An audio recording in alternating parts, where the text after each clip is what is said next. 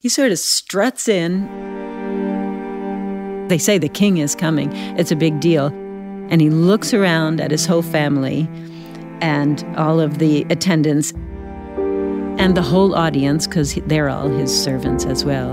And he says, "Give me the map there." This is the third line spoken by King Lear in the Shakespeare play about him. It's a tragic tale about Lear's relationship to power and to his family. It's a very difficult play. King Lear is Shakespeare's masterpiece. Denise Hicks is the executive artistic director for the Nashville Shakespeare Festival. And last year, she directed a production of King Lear. And the thing about it was, Denise had planned for years on exactly who she would cast in the challenging lead role. Well, I built the show around David. She's talking about a guy named David Landon. He's a huge personality. He's so charismatic. He's really kingly. He was a theater professor at the University of the South, and at the time of the show was 78 years old. And all throughout rehearsal and the first week of the play, Denise said he kept joking that this play was going to kill him. 6:30 a.m., Tuesday morning, I have a text from the person that he'd been staying with here in Nashville, and she said, "David's in the hospital." He had what they assumed was a bleeding ulcer problem, and they knew he wouldn't be out that day, but they didn't know how long he would be in. When was the next show? 10 a.m. For Denise's theater company to cancel even just one performance, it's a big deal. But she felt like she had no choice and canceled that day's show. Then she immediately got looking for a new King Lear. The first person I called was excited about the possibility, but he had surgeries. The next person I called wasn't well. Was in Atlanta, I think. I could get there tomorrow. I'd need a few days rehearsal. What I was looking for was somebody to perform within 24 hours. There was no one. Denise didn't know what to do, so she called a meeting of everyone involved in the play. And it turns out they knew someone who would show up immediately and dive into the part. The cast decided that I should play the role. I stepped in and played King Lear. "Give me the map there." I'm Jacob Lewis, and from Nashville Public Radio, you're listening to Neighbors, a show about what connects us. Today, the role of a lifetime, a story about the cumulative effect of seizing the moment over and over again.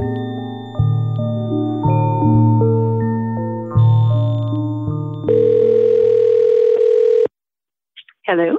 Hey, Denise. Oh, hey. Denise is very used to talking in front of a lot of people, but she's not used to it being recorded. No, you're capturing my soul. That's because for her, life is to be lived right now. Sorry about that. Getting my coffee. As I self-analyze, when I was a child, like 2, and I was the youngest, and everybody took turns putting me to bed. Denise was raised in rural Pennsylvania. And they taught me that prayer, now I lay me down to sleep. I pray the Lord my soul to keep. If I should die before I wake, I pray the Lord my soul to take. And I thought every single day was the last day of my life, because I always thought I was going to die before I woke. And rather than terrorize her, the thought that she might not make it to tomorrow meant that all the things she cared about, all the interesting opportunities that came her way, she was going to embrace them right now.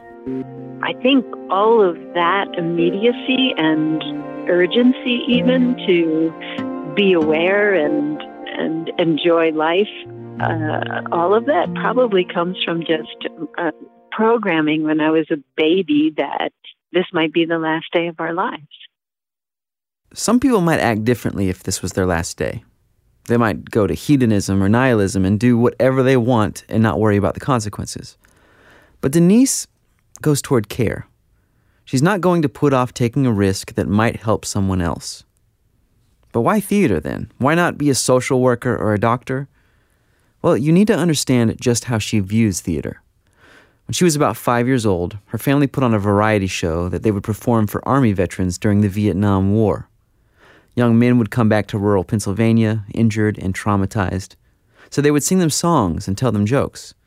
And one day, her mom told her that she was finally old enough to be in the show. They built a little box for me to stand on because the microphone wouldn't lower far enough for me. I was really small. And I sang Your Grand Old Flag for these veterans who were very damaged physically and mentally. And so my mother said at that time, if you can make somebody's life better, even for just 1 hour, you've done a good day's work. I learned then that performance really is social work. It's doing what you can to alleviate someone else's pain. So living like it was always her last day, coupled with the fact that she enjoyed performing and saw it as a very important thing to do, that started to give her life a certain shape. Singing turned into acting. She did her first play in 7th grade, did several musicals in high school, but it was in an English class where she heard something that changed her life. Mr. Polignon loved Shakespeare. Thou art thyself, though not a Montague. So when we read Romeo and Juliet out loud in class, it was a theatrical experience. See how she leans her cheek upon her hand? Oh, that I were a glove upon that hand, that I might touch that cheek.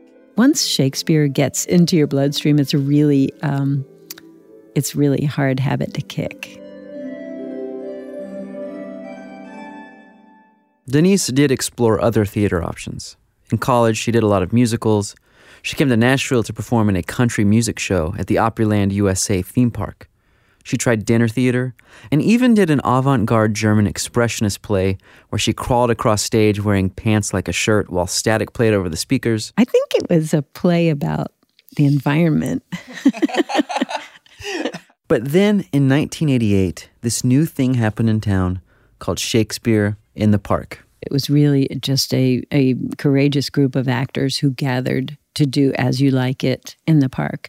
And I don't even think they had gotten permission to do it. I think it was sort of like guerrilla theater.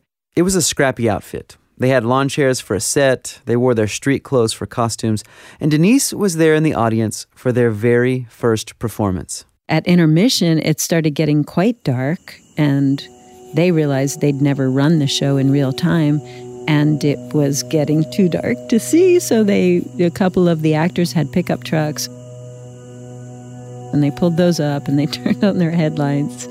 Then they finished the performance by the light of their trucks. All the world's a stage, and all the men and women merely players. I thought that was something that was really great for the city, something, free theater in the park. His acts being 7 ages. It's something that families can do when you don't have much money. And I really like art that's for everybody. Sometimes people can see Shakespeare as inaccessible, with archaic Old English, politics that seem irrelevant. But Denise believes just the opposite. It's endured for hundreds of years because it is relevant for everyone. Shakespeare's plays show us the human condition from almost every possible angle. And Denise believes that can have a unifying effect, where a wealthy suburban family can sit in the park next to a woman who is homeless and enter into these universal realities together. At first, the infant, mewling and puking in the nurse's arms. And then the whining schoolboy with his satchel and shining morning face, creeping like snail unwillingly to school. And then the lover, sighing like furnace, with a woeful ballad made to his mistress. After the break, a tragedy 10 years later, and Denise's short stint away from Shakespeare. Stay with us. 2 years after Denise watched As You Like It, lit up by headlights, she herself decided to become a part of the Nashville Shakespeare Festival. But it wasn't a high-paying gig. That was the year they thought they would try to pay everyone by evenly dividing the donations they got. Everybody got $40 or something. But despite its humble beginnings, it was the start of a new rhythm to the city. Denise's first year, they did The Merry Wives of Windsor. In 91, Othello. The next year, Much Ado About Nothing, followed by A Comedy of Errors, A Midsummer's Night's Dream, Macbeth, Julius Caesar, The Taming of the Shrew, and then came 1998. It was the 10th anniversary of the festival, a milestone. Over the course of 10 years was time enough to see those 4-year-olds who that was their first memory grow into 14-year-olds who were maybe auditioning for us. But several months before the play season, a tornado devastated the city. It went right through the heart of downtown. It bent the statue on the top of Union Station over. The storm damaged or completely destroyed people's homes. For some, their world came to a stop. But Denise was determined that the festival would be there as a source of comfort and continuity for people. That year, they did a comedy. Twelfth Night was our present, our gift to help Nashville heal from the damage that the storm had done. Oh, time! Thou must untangle this, not I. Denise came out before the show to thank people for coming and say a little bit about the festival. This is something she did all the time, and for someone who's known for seizing the moment, she's also known for it seizing her. Seeing everybody there, she got really choked up. Thinking about what a gift like this, what a gift like free professional theater to a family could mean to people who came from the mess that was now their home out to the park to just sit and have a beautiful evening in the park under the stars and have people reciting Shakespeare to them and singing beautiful songs. It just, it moves me. And as I am woman, now alas the day, what thriftless sigh shall poor Olivia breathe? People have teased me most of my life for believing that theater can change the world. I really think theater can save the world by making us all more humane and more connected and more considerate. I never got Denise saying this on tape, but I have notes from a phone conversation we had. I asked her if she ever got tired of Shakespeare after so many years of doing it. And she immediately, and I mean quick, said no. She said, first off, there's so many plays that there's plenty of variety. But also, no matter how much you master these plays, even just one of them, there will always be questions unanswered and new shades of nuance. The Bard will always surprise you. Okay, this isn't real sounds, but pretend. It's 10:30 on a winter morning.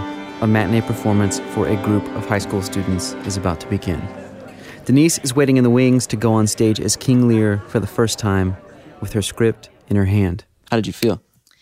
I, as an actor, I have learned that panic is an energy you have to put into performance. So instead of panicking or even putting any amount of energy into fighting them, I just said yes. She comes onto the stage with a host of characters and demands a map of Lear's kingdom be laid out in front of her. Give me the map there! The play starts with King Lear in a room making a declaration. In his old age, he has decided to divide up his kingdom amongst his 3 daughters. He demands their love. 2 of the daughters pour out their affection, while the 3rd daughter, who really does love Lear, refuses to prove that she loves him. So Lear gives the kingdom to the older 2, who are willing to play his game. But when they finally take control of the money and land, they reveal their true colors and treat Lear like an annoying, powerless old man. When David Landon played Lear, he had a domineering presence, well over 6 feet tall. Denise is 5 feet 4 inches and very petite.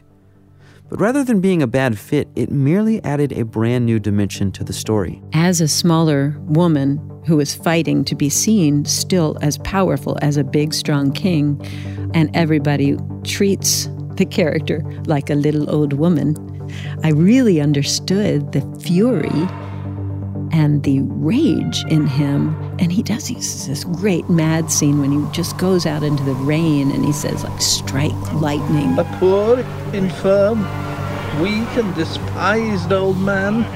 Go on, bring it.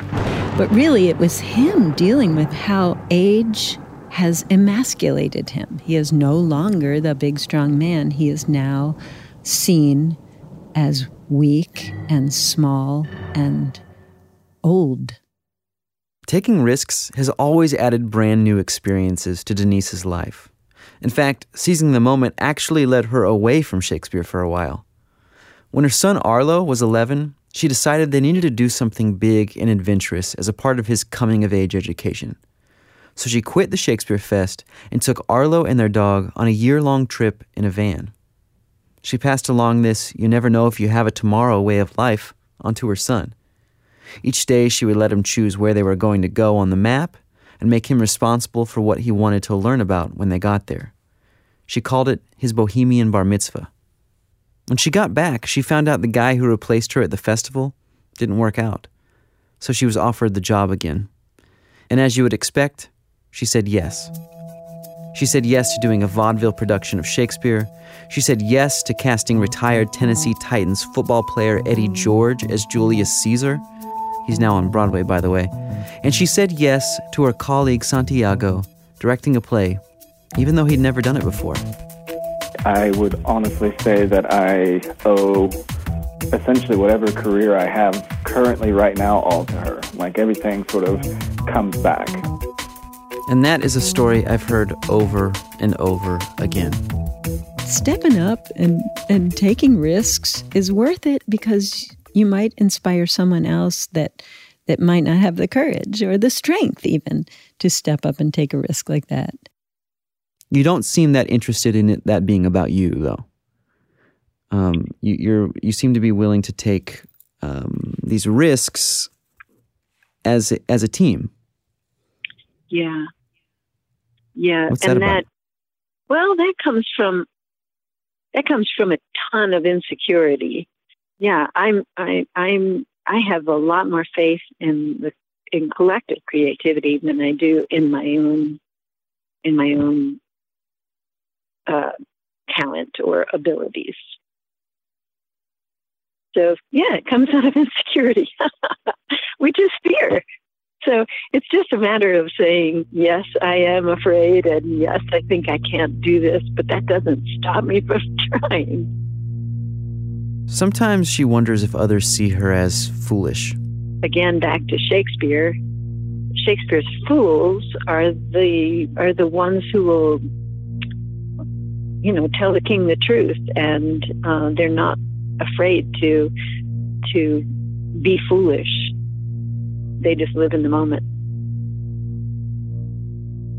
When Lear realizes his oldest two daughters don't love him, and he runs out into a violent thunderstorm, he encounters a man playing a beggar.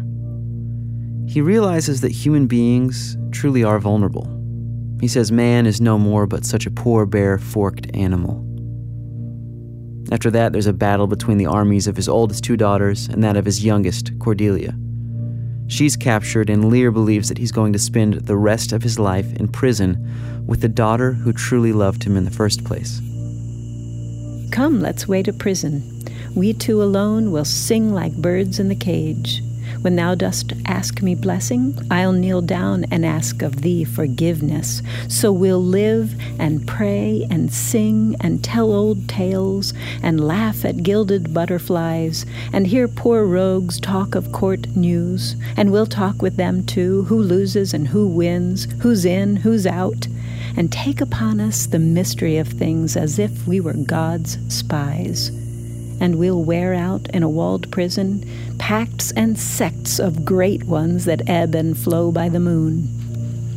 Isn't that awesome? It's just so beautiful to me because he's saying, listen, we got nothing to lose, so we have everything to live for.